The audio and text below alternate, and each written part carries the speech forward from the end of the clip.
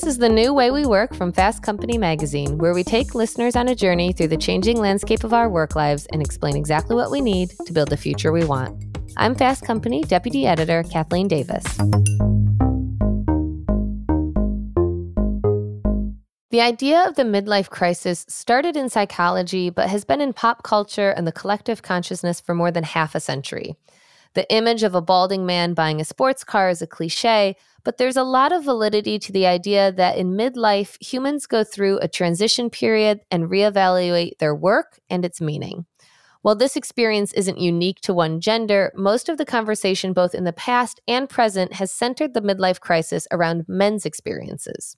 But women not only also experience a similar midlife reevaluation of priorities, they are also subject, often in larger ways, to a midlife collision of responsibilities and stresses.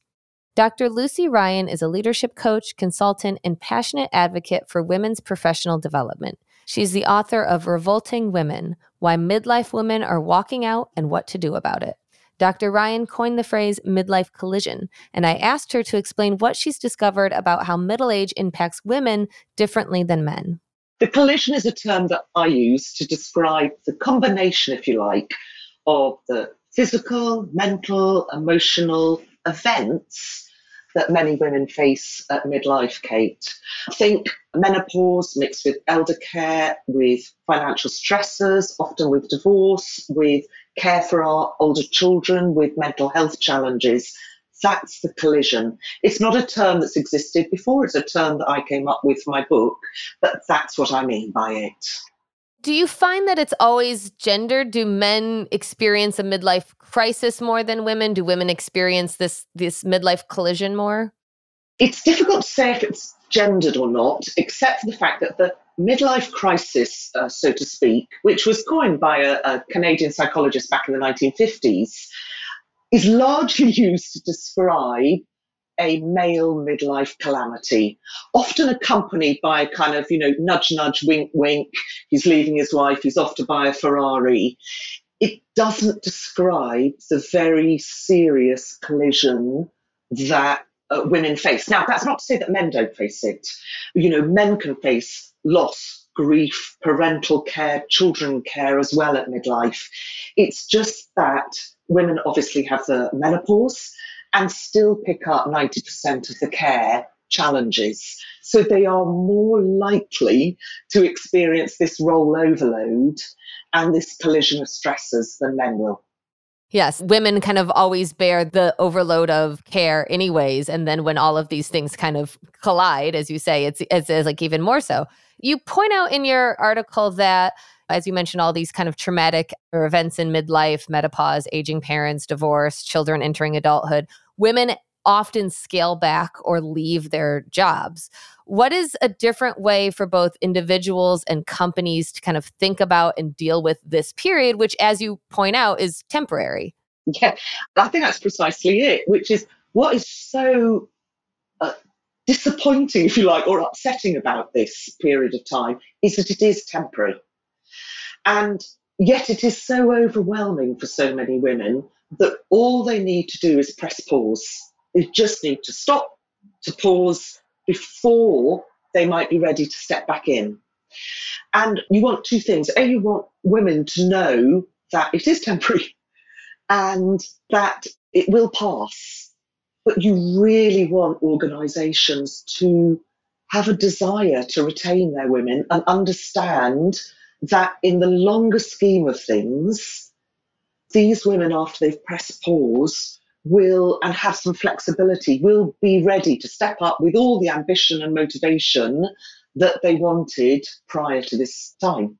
In recent years, there's been so much more, and we've talked on the show a lot about working parents and the challenges of having small children and dealing with school schedules and all of that. But we don't talk a lot about the sandwich generation and dealing with aging parents and flexibility around that. What do you suggest that companies can do to kind of acknowledge that this is a period in life and like help retain those women that, because it does make sense. You feel this overwhelm and you're like, okay, well, I guess I need to quit. I guess I need to go to part-time.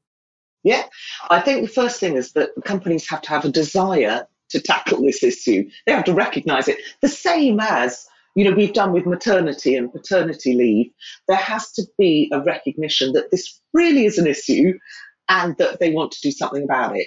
So once they've decided to do something about it, then it is a question of tracking it, understanding their data, starting to have much better conversations with their midlife executives, and then starting to put in place the same kind of flexible leave that we've got used to with younger women.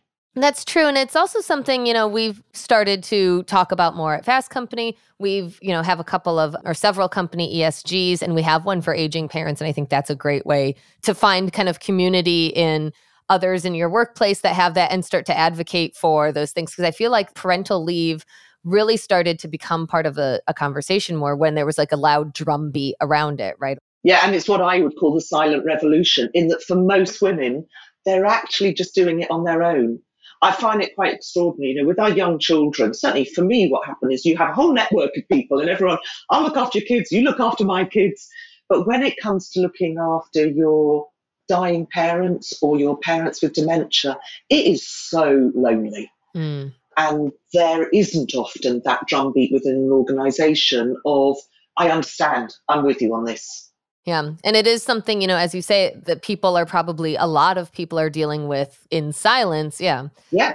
You point out in your book that women over 50 in particular face kind of a double whammy of discrimination in the workplace, both for not being male and for not being young. Aside from the cliched beliefs that older employees are not as comfortable with technology, what are some of the other reasons for age discrimination at work, particularly for women?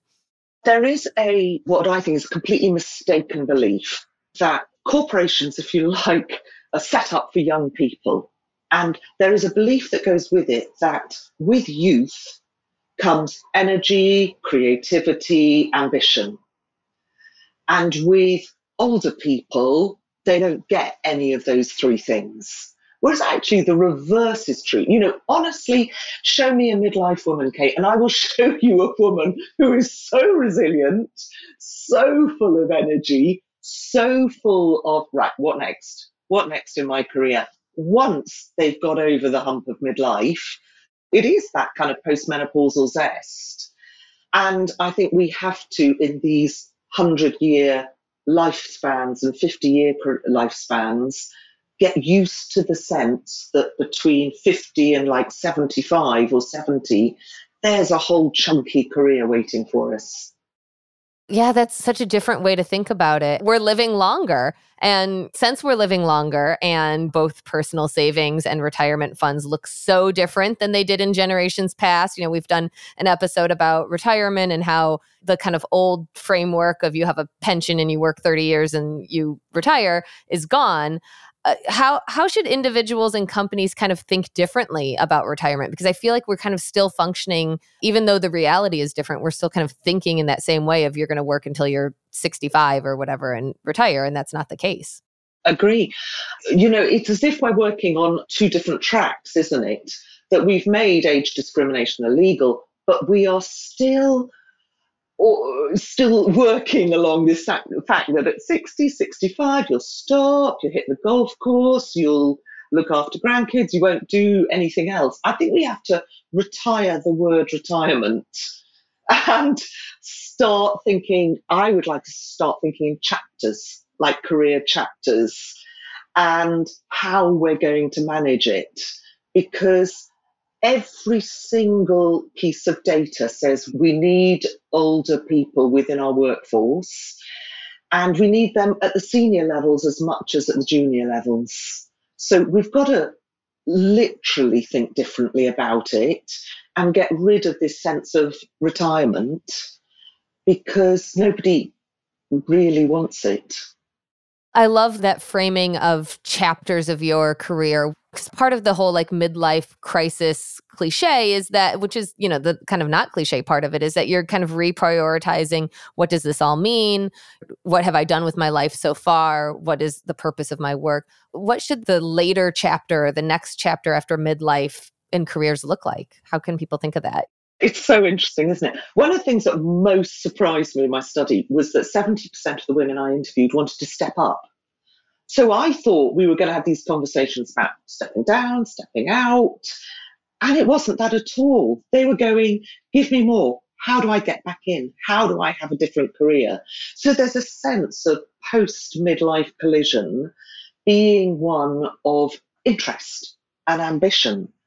So I think we need to think about, well, what does this third chapter, let's say 50 to 75 years, look like? And how can we make it look creative? So many women I know step out because they're bored. All they've got is a linear career presented to them of just there's one more step up for you. And they go, come on, I can do so much more. And at 59, I've potentially got another 20-year career ahead of me. And that should be exciting rather than dull. I'm so happy that you're talking about ambition, and I wanted to kind of ask about that, of like what comes after this midlife collision. We did a series last year called Ambition Diaries, and it was about, in part, how ambition changes throughout your I life love that.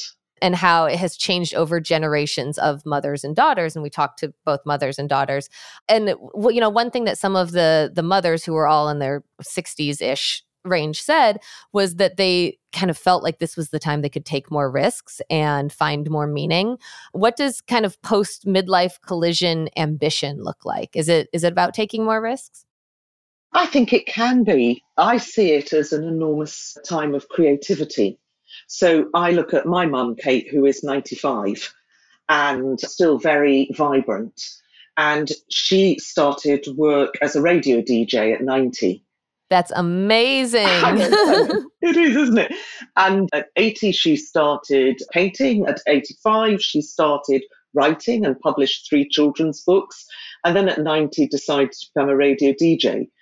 So I think there's a sense of creativity here matched with ambition, with a but, in that, as one of my interviewees, Laurie, said, that ambition has to feed all areas of my life, she said. So it's not just, I want to dedicate my life to a company going upwards. It's a sense of, it's a bit like a tree branches. It's got to feed lots of different areas, but it's certainly not downwards and looking in. It's definitely looking outwards. It sounds like it's too not kind of in, maybe the earlier chapters of a career when you're about climbing a ladder, making enough money, taking care of the necessities. It's really the kind of space where you can, like your amazing mother, explore a lot of new things. Yeah. But I think that doesn't mean that, well, it shouldn't mean a woman has to leave a company to do that. In an ideal world, we should be able to explore creative, interesting ambition within a corporation rather than having to exit it and do it for ourselves.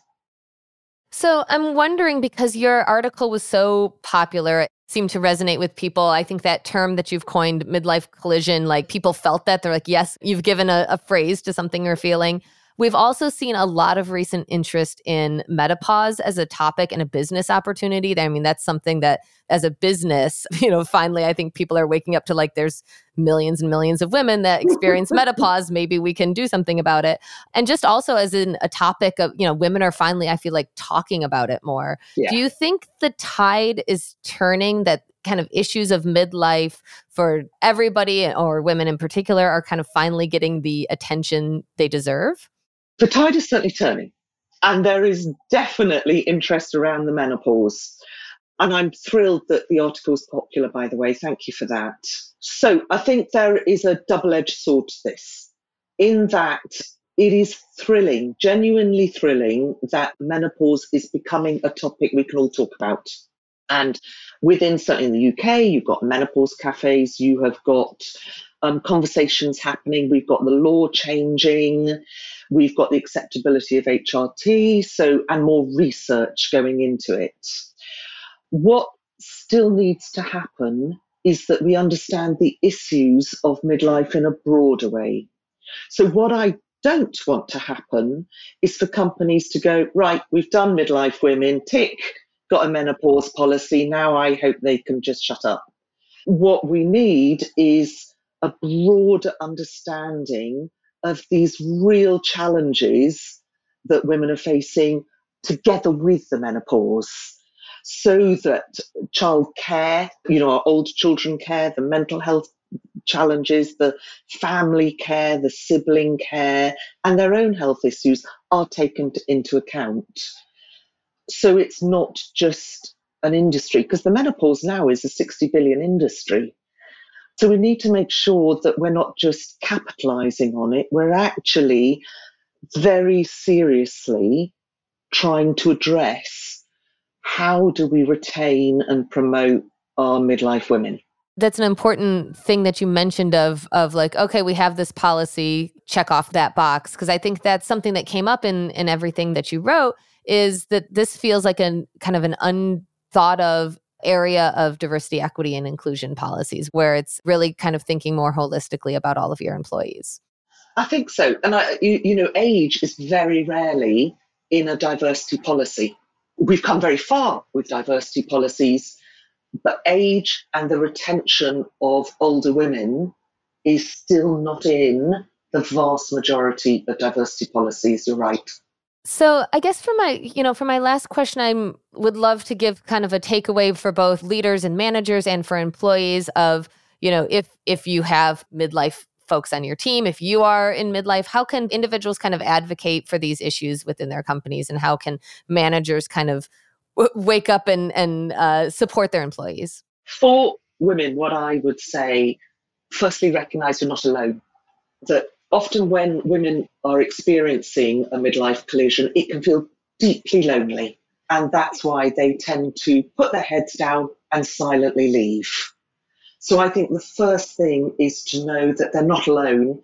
And if there's a possibility to advocate for other women, then to do so and to reach out to other women. And when they are through it, to advocate for other women who may be going through it. And I would say that to my male colleagues too, because without a doubt, some of them will be experiencing midlife collisions too. So it isn't just women helping women. This is about individuals having compassion for everyone experiencing a midlife collision. So, to know they're not alone, to know they'll come through it, and then to do, once they're in a position to do something about it for other people experiencing it. My takeaway for organisations would be to firstly have the desire to do something about it. I know I've said that, but I'll come back to it. So the first thing, to recognise that there is an issue for every female director being promoted, two are leaving. So the first thing is to kind of take the issue seriously. And then it's about having good conversations. I think it was Gloria Steinem who said that every revolution starts with a conversation. So start having those midlife conversations. Start trying to understand the issue. Start to actually recognize what's going on. Have good conversations. And then thirdly is actually to look at what can a company systemically do to retain their midlife executives. And that will require job shares, flexibility, and a new understanding of that third chapter. Those are great points. And I want to dig in a little bit to the job sharing. We did an episode a year or two ago about job sharing. I think it's not something that a lot of, especially American employers, think about. Can you explain kind of some of those ways to, when we say flexibility, like what are those ways that employers can be more creative there?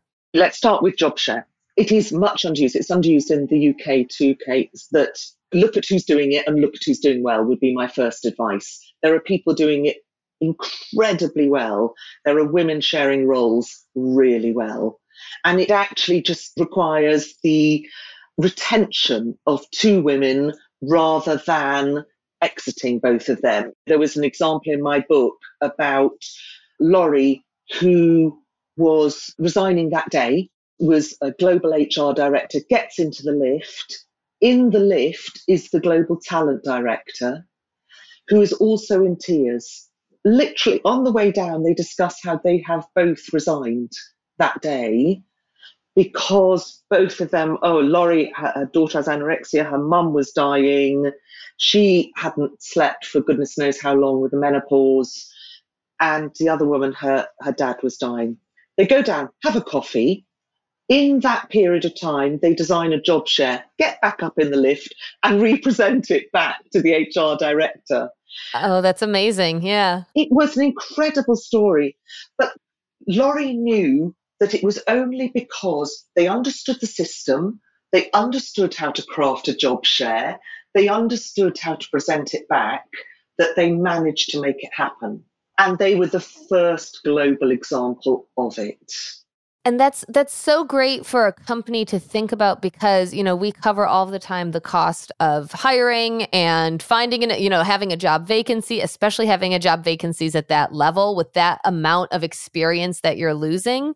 And to be able to retain that level of expertise, that level of experience, for those women to be able to still have an income and in some cases probably health insurance and all of those things that they're losing if they lose their job. It's literally the definition of a win-win for everybody. I completely agree. And the other thing with flexibility is, same as with maternity leave, there has to be some sort of recognition with parental care. There was a heartrending interview I did with a woman who only wanted 5 weeks. Her dad died, and a week later, her mum died. And she was just beside herself with grief. And she just needed 5 to 6 weeks just to stop, pause, grieve. And then she was ready. Okay, I'm back on the horse again, but wasn't given that time. And sometimes it just requires this slightly longer term thinking than, no, we need you back within a week or two.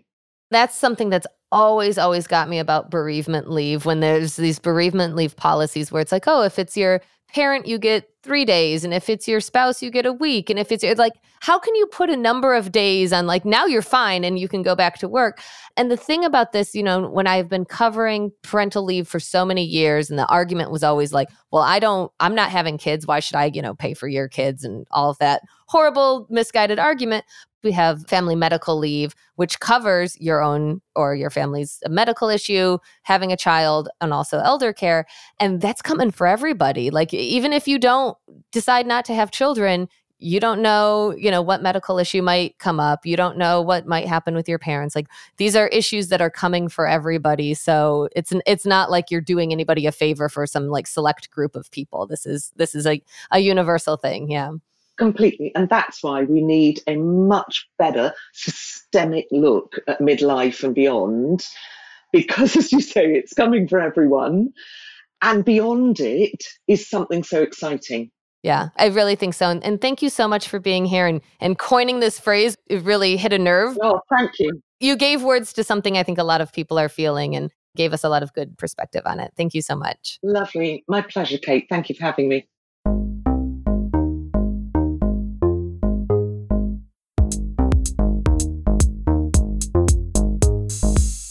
And that's all for this episode. If you're a new listener, be sure to subscribe to The New Way We Work wherever you listen. And if you like this episode, leave us a rating and review on Apple Podcasts. And we want to hear from you. Work is changing every day. What's the most pressing issue on your mind? Email us at podcast@fastcompany.com. The New Way We Work is produced by Joshua Christensen and Julia Shu with editing by Nicholas Torres.